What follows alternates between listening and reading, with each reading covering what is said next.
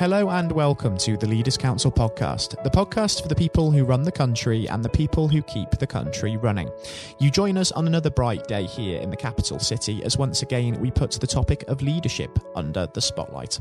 My name is Scott Challoner and I'm delighted to be joined on today's programme by Ben Bristow. Ben is the co-director of Paul Bristow Associates, a firm based in North Wales which specialises in print, design and manufacturing of bespoke textile products. Ben, very warm welcome to you today and thank you ever so much for taking the time to join us on the programme. No, nice to meet you. Speak to you, Scott. Thank you. It's a real pleasure having you with us, Ben. Now, the purpose of this discussion is to really establish your take on leadership as a whole. And I think it is fair to say that leadership is something that's really being put to the test at the moment, isn't it? With the emergence of the COVID-19 pandemic, no less, and business leaders, leaders of governments, communities having to feel their way through what is ultimately an unprecedented crisis. So for somebody working within your industry, how has it been navigating the last few weeks and months? Because I can imagine it has posed some incredible challenges. Yeah, absolutely, Scott. It has been a really difficult period, I think, for not just leaders, of course, but all stakeholders in businesses. And I think when we talk about leadership, I don't think you can talk about leadership and not consider who you're leading, it would be in an organisation or from the government's perspective, obviously the wider population. So, yeah, incredibly difficult. I think in our sector, in kind of textiles manufacturing in the UK, we were already a sector that were facing incredibly tough challenges and have been facing incredibly tough challenges for some time.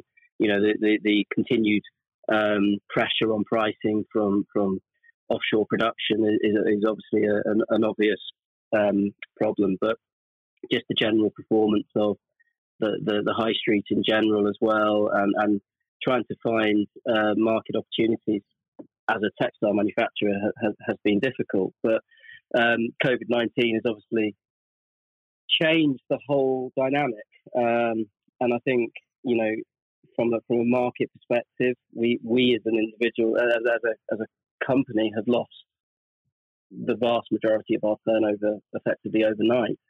A lot of museums and art galleries that we service are obviously closed.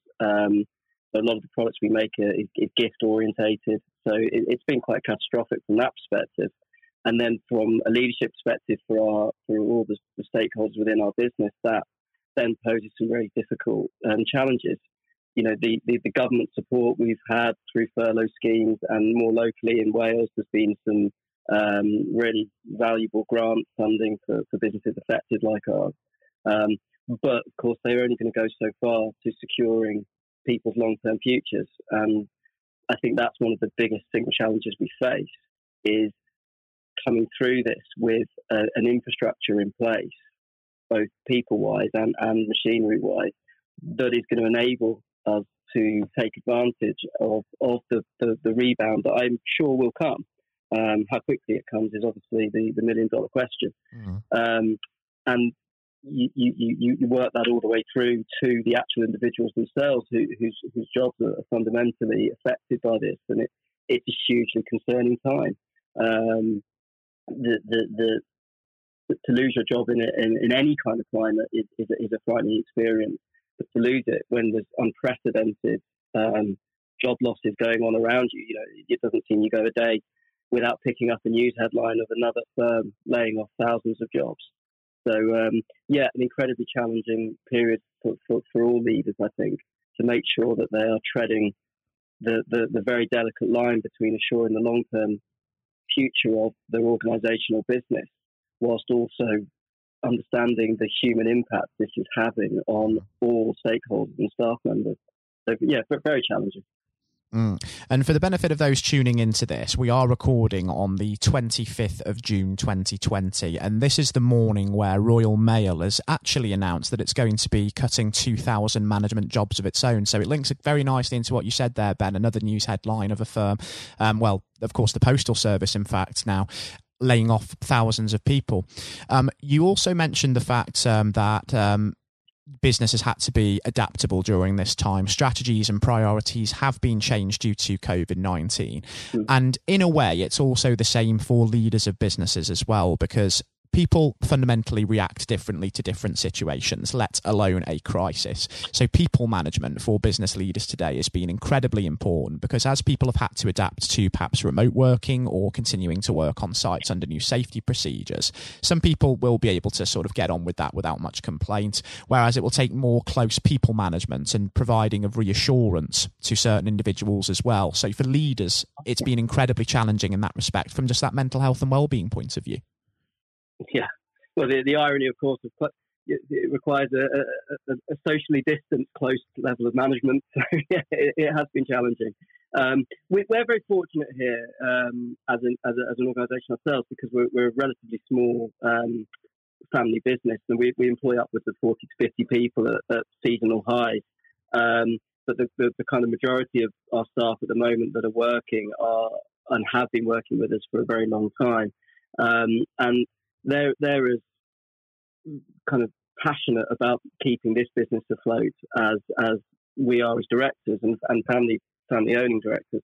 But yeah, obviously providing social distancing that works is highly important. Those that have been able to work remotely for us have been given that opportunity to, and I think with varying degrees of success. But as we evolve through that and new routines, we hear this phrase, the new normal becomes more normal. I think we are finding that we are, as much as anything, managing our own expectations of how that will work and how we can get good efficiency out of it is developing. But because the majority of what we do and the majority of our staffing is manufacturing and so on, it is almost impossible for us to create a viable working environment where people can work from home. So, a lot of the measures we've been putting in place are about making sure that we have one-way systems, we have any kind of crunch points, to want for a better phrase, where doors, kitchens, bathrooms, that we're putting together sensible and actually manageable processes with the teams that are working to make sure people feel comfortable and safe. I think that was my personal main agenda here, was that the staff that were back on site felt safe to be here and felt that therefore they could concentrate on working and being productive for the company without that kind of backdrop of concern. That's, I suppose, has happened in large part with collaboration with the staff, as much as it has following guidance that has been coming through from other organisations and local government and indeed national government. But one of the lucky elements we had, we actually took on a new unit just prior to all of this actually becoming the kind of the new normal. So we have actually had floor space to expand into that has made that, from our perspective, an easier challenge to face. There's a large amount of sympathy coming from my chair to businesses that just simply the only option they have to maintain social distancing is to cut output.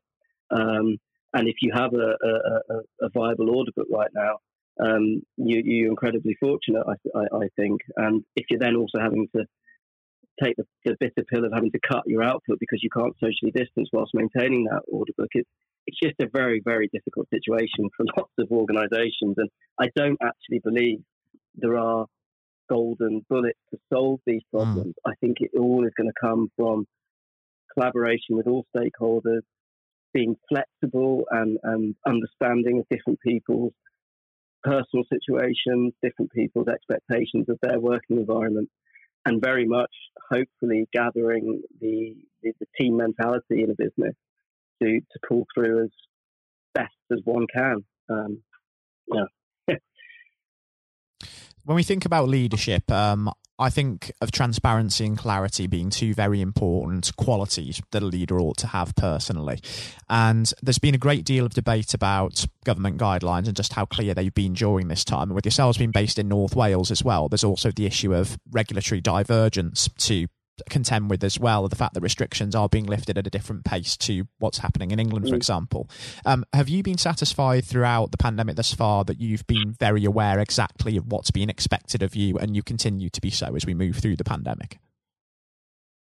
Um, it's a very good question because the short answer is no. I think at times there has been a huge amount of ambiguity to the advice and guidance, and I think some of the earlier announcements were even being misreported by leading news firms live as to the meaning of them. And I think centrally back to the initial lockdown announcement that the Prime Minister gave us.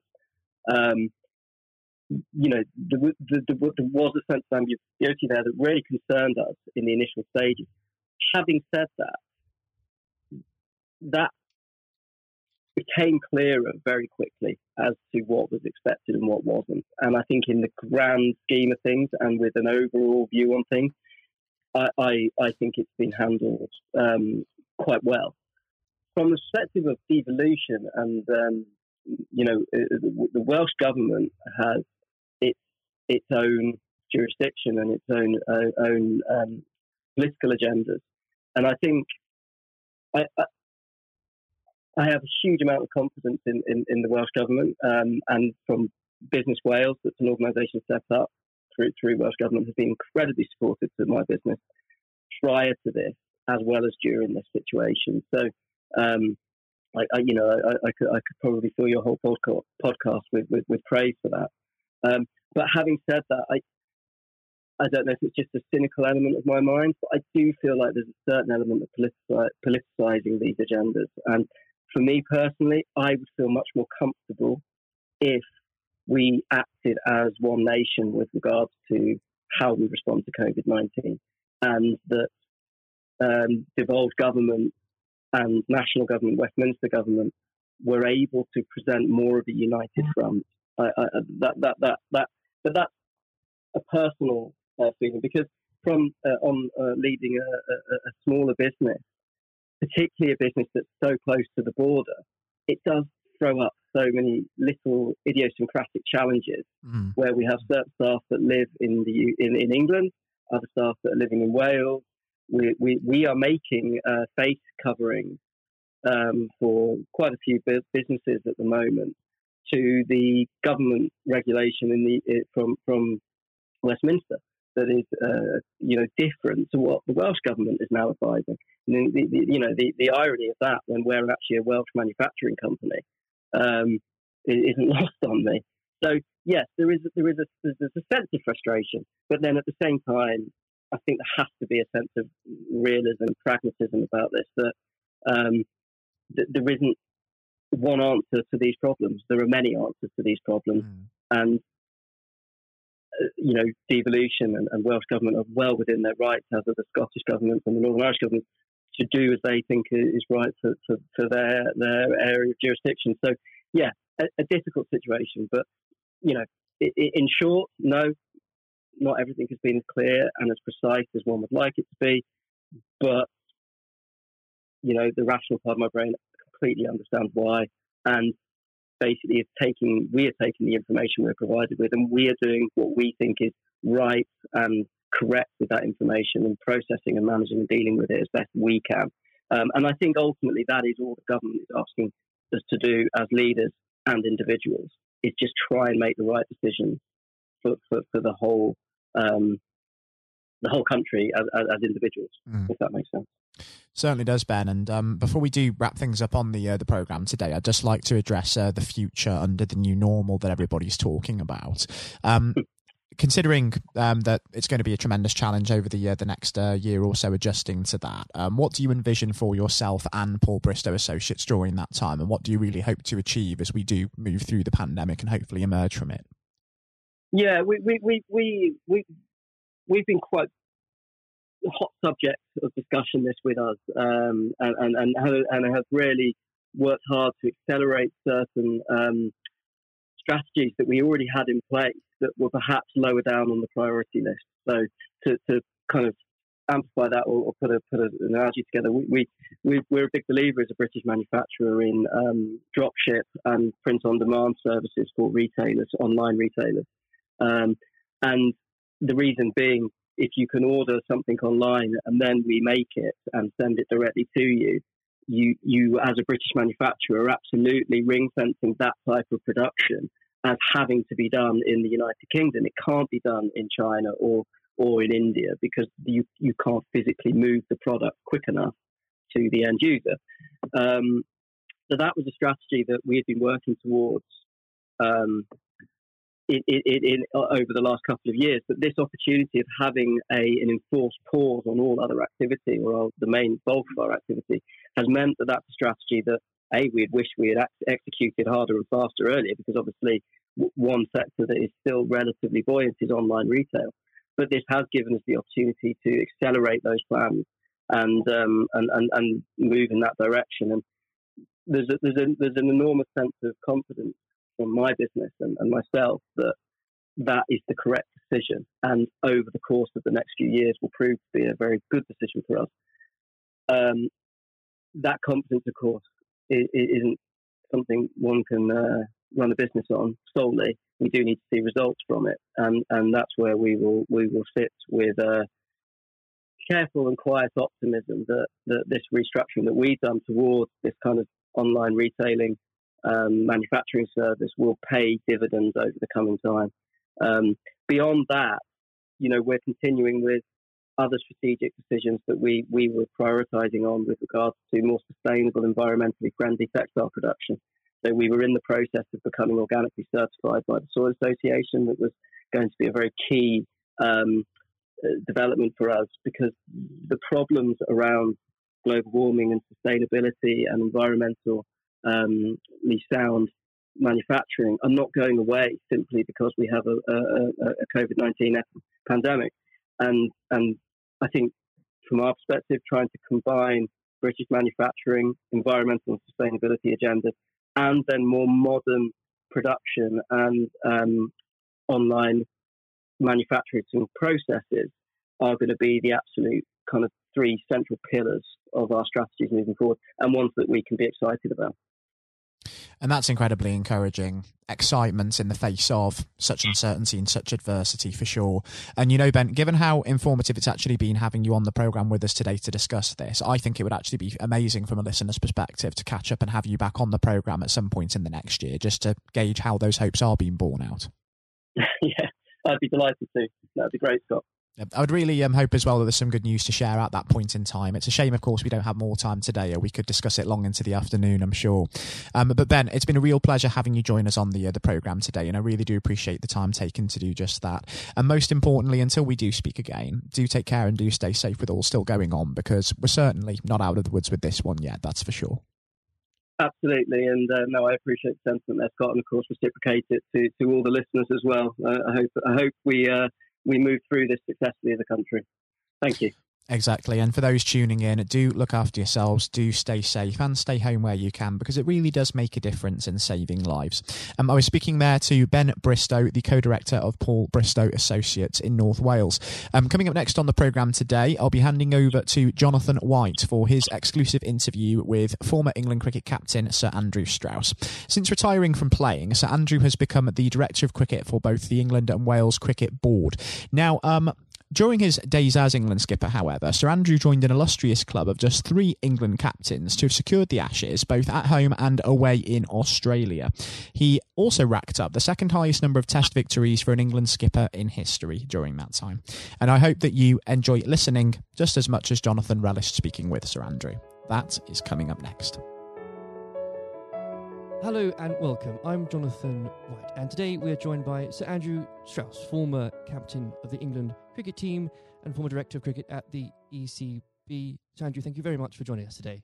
Real pleasure to be here. Thank you. The pleasure is all of ours. And you've had a distinguished career, as I said, both on and off the pitch in English cricket, recognised not least with your knighthood for services to sport just last year, so congratulations on that. Yeah, thank you. Now, there have been ups and downs in the career, like any career, including public and private disagreements with certain individuals, and on that front, I think what everybody wants to know, have you finally forgiven Marcus Trescothick for giving you that stupid Lord Brocket nickname? Well, my recollection was that it wasn't Marcus Trescothick who gave me that nickname, It was actually Mark Butcher. He's to blame. I think there were a lot of people. It was the senior England teams at that time who wanted to sort of put me in my place and make sure that I didn't get above my station. So thankfully it didn't particularly stick other than within those group of players. And you really did try and get on their nerves by getting above your station because, of course, in your first outing, you went on to score 112. Now, am I right in saying this, perhaps, that you only got there because Michael Vaughan did himself an injury? Well, that was the reason I got on the pitch in the first place. Yeah, absolutely. I mean, it's often sort of misunderstood or misjudged the role that luck plays in an international cricket or sporting career, full stop. And, I was waiting patiently in the wings for an opportunity, and it didn't really seem like an opportunity was going to come along. And then, I've only got injured in the nets, and there was my chance, and I had to kind of grab it with both hands if I could. And you certainly did. What was it like then to see your name being put up on the Lord's Honour Board after your first appearance? Yeah, look, I'd just been transported to a completely different world almost. I was a Middlesex player, I was captain of Middlesex, all my focus was on helping Middlesex sort of win the championship and whatever. And then a week later, I've scored a test century, which is something I'd always dreamed out, literally all my life. And then the thought of doing it at Lord's in your first test match. I mean, it was literally the dream. So, and then suddenly I started thinking, wow, hold on, potentially I've got a whole England career ahead of me and everything that entails. So it was a real shock to the system. But I suppose what I was grateful for was that I was relatively old, probably not the right way of putting it, but I was 27 years of age. I was pretty comfortable with my own game. And I was also, I think, mature enough to understand that this was a great opportunity for me, but not to get carried away with it, which is unfortunately what happens with a lot of younger players. Without a doubt. And I think in those early years of your career, it's so important, I think you'd agree, especially when you're learning from other more experienced people. And this can be true of any field, whether it's sports or politics or business, to have somebody there that you can rely on or look up to for guidance. In those early days, was there somebody that you could say to this day that, thank goodness they were there for you? Well, I think in preparing me for international cricket, Justin Langer was a massive source of advice for me. So he was captain of Middlesex a couple of years beforehand and really helped me understand what I needed to do to get there. But then I think on the day-to-day basis, my wife Ruth played a huge role, just in terms of, because I think there is that real danger that you get carried away with it and you think international sport in that goldfish bowl that, you're more important than you were previously, or that whole world is the real world. And obviously all we know is that the real world, nothing's changed other than other people's perception of you. And you need that grounding. And again, that can be true of so many different areas of life. I think so, yeah. I mean, very easy to get caught up in it and end up doing different things, being with different people, sort of trying to enjoy everything that goes with international cricket rather than focusing on the actual international cricket. And itself. In those early days, Andrew, there were lots of examples where you could have got carried away because that team accomplished so much. I think for a lot of people, the 2005 Ashes series is one of the greatest sporting moments of this country's history. Now, we could chat for hours about that, but I know I wouldn't be allowed to, and you've got other places to be, so we can't do that. But if I may, I would love to ask what your highlight was personally for that, but perhaps more importantly, as a team, how were you able as a group to deal with the pressure no doubt you were feeling?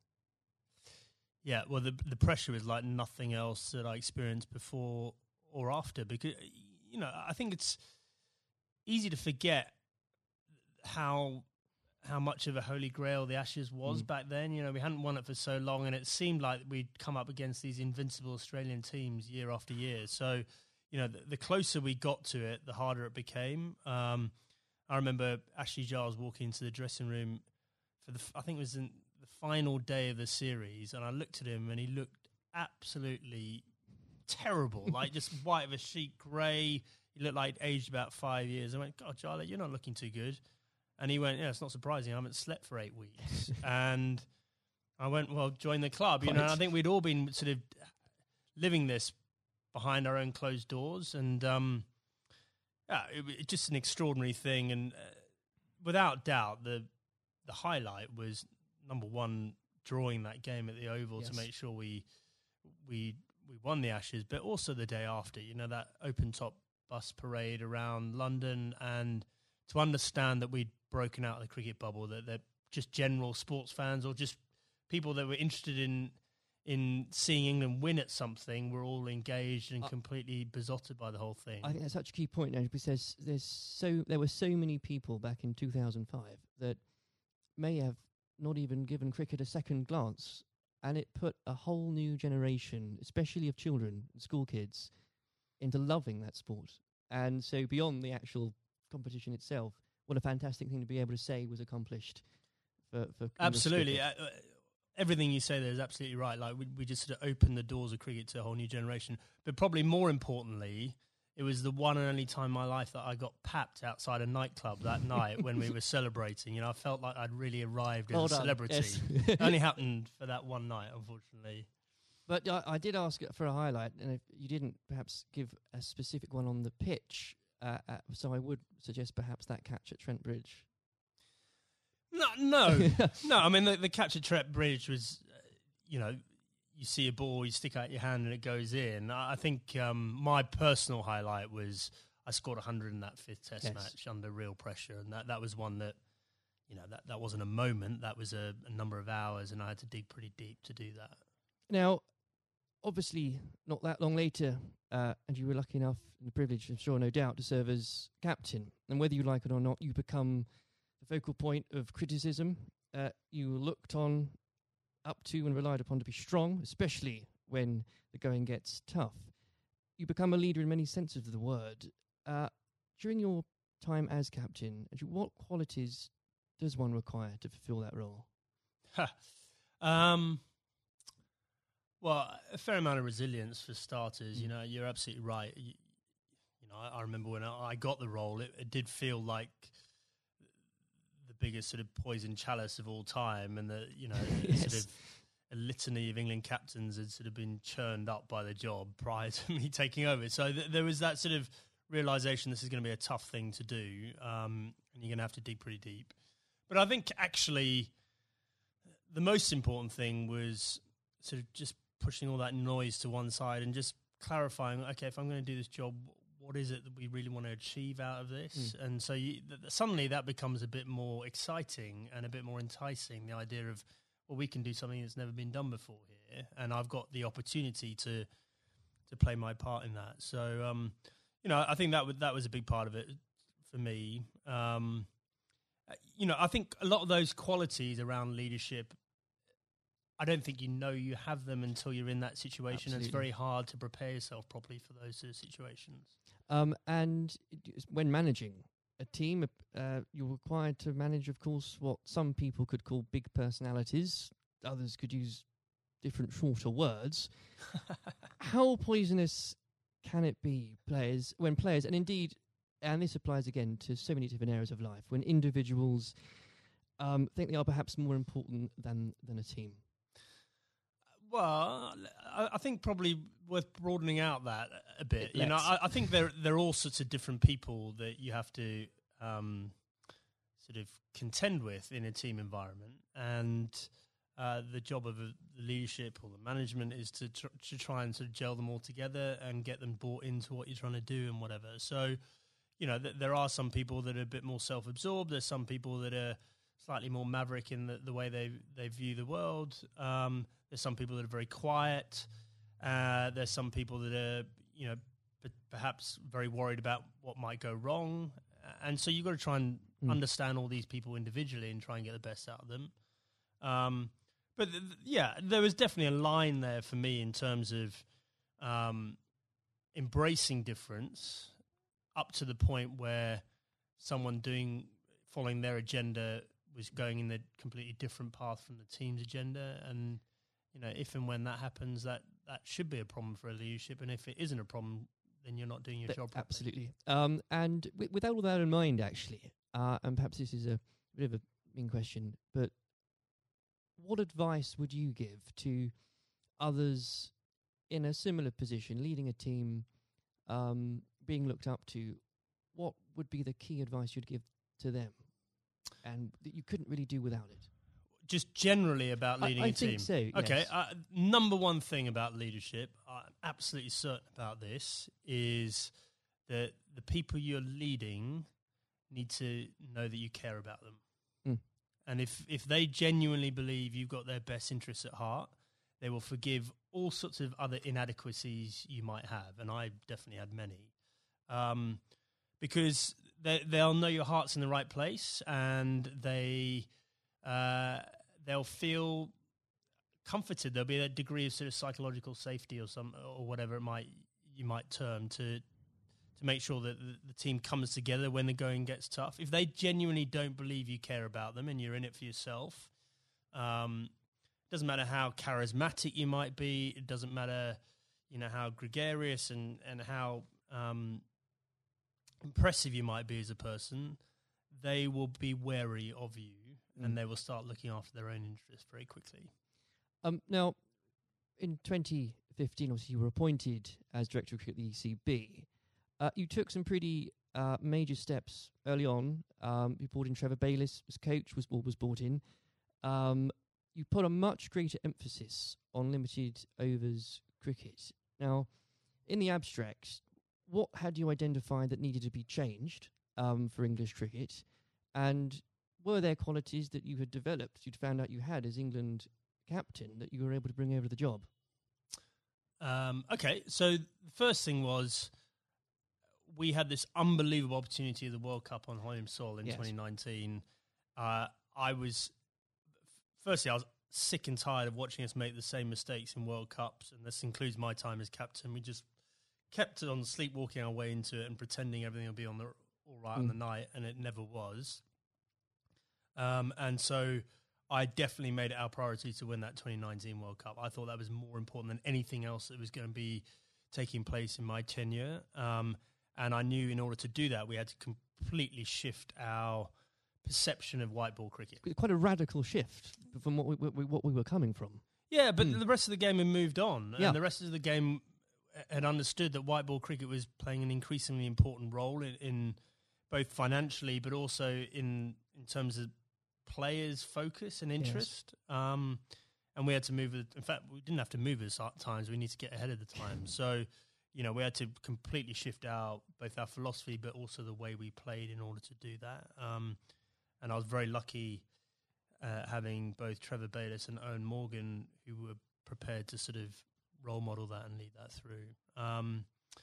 And the second part of your question around what had the England captaincy sort of done to prepare me for the role, I think I was comfortable leading. I knew the environment. I knew what I was getting myself into. And in the early days, I could leverage some of the relationships that I had with the players. But actually, I found it a very different challenge because you are so far removed from what's going on the ground. Right. And so, you're relying on other people to have to, buy into what you want to happen and then do it themselves. And often, in different time zones in different parts of the world. So that was a very new experience for me. Well, I think the strategy paid off, and I don't know about you, but when watching that World Cup final, again, as so many people did in this country, it's once again inspired another generation of especially school kids who, again, might not have given cricket a second look, who have now become avid cricket fans. I know of some, and what a wonderful thing that must be. Yeah, it was an incredible day, wasn't it? I mean, I think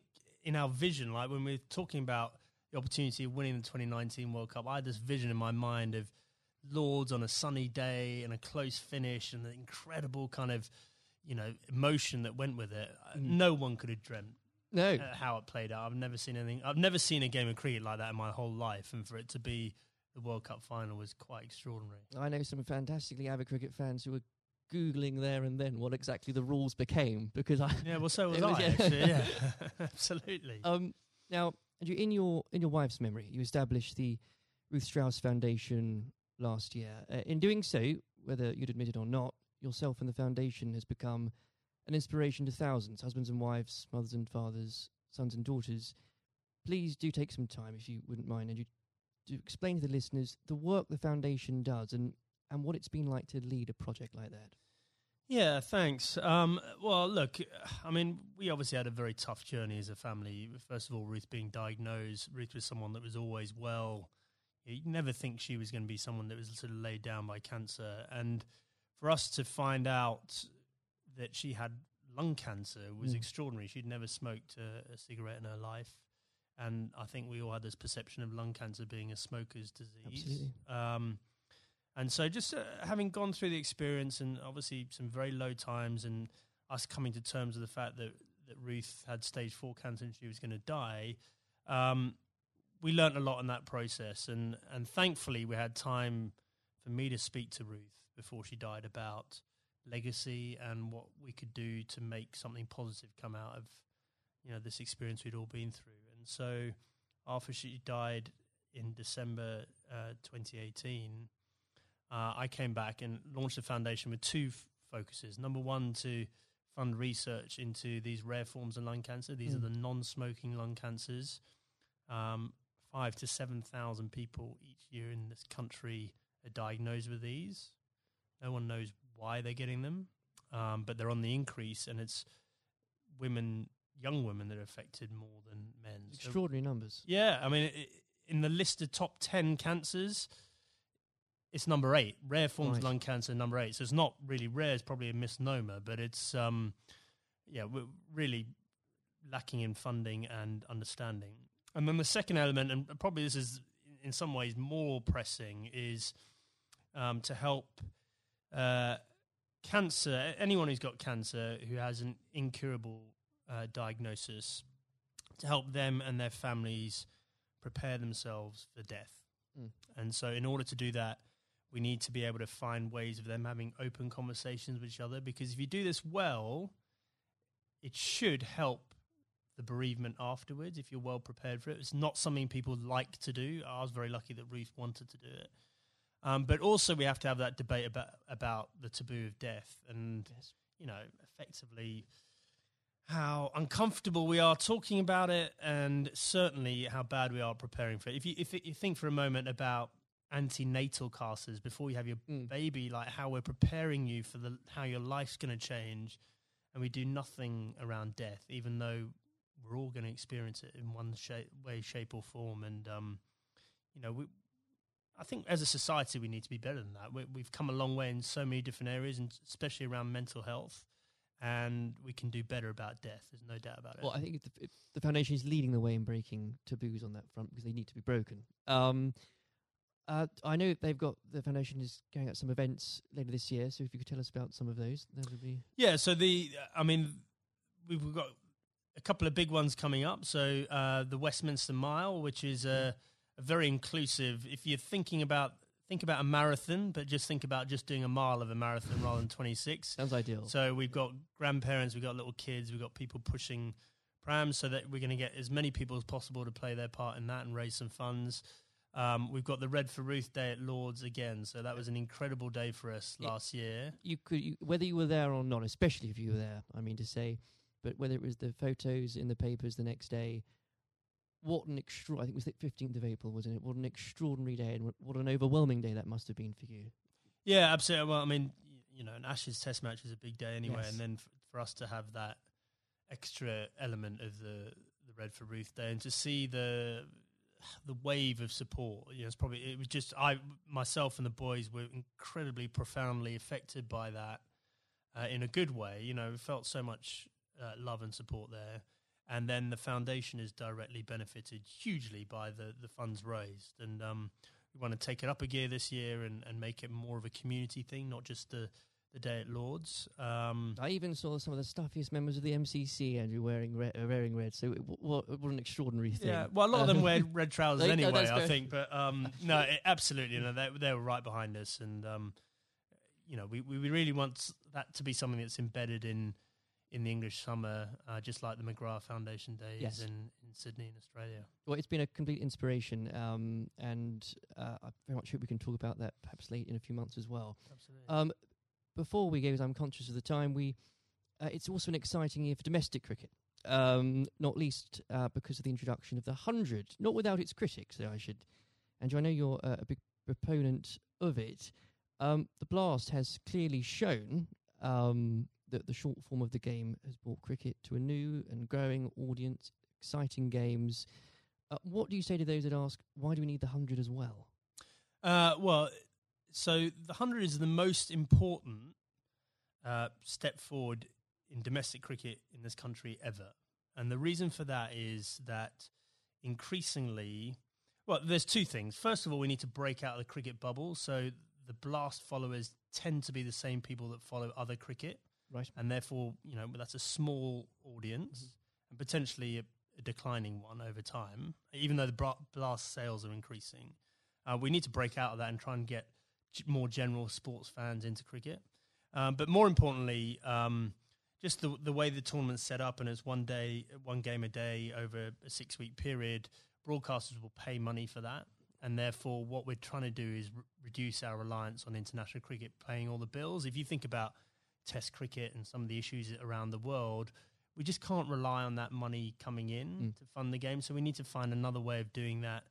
I just think it's going to be an incredible success. I'm so excited about it. I know there are people that are worried about it, but in 2 or 3 years' time, we're going to have our own short form tournament that will rival the Big Bash, and we'll be moving towards the IPL. And those are two enormous events out there, and we can have our own version of that ourselves. I can feel your enthusiasm for it. As an Essex fan, I'm still stumped as to, I think I'm going to have to choose between either supporting a team based at the Oval or a team based at Lords. And I'll get over that, but I'll have to do it. Well, surely it's got to be the Lords one, right?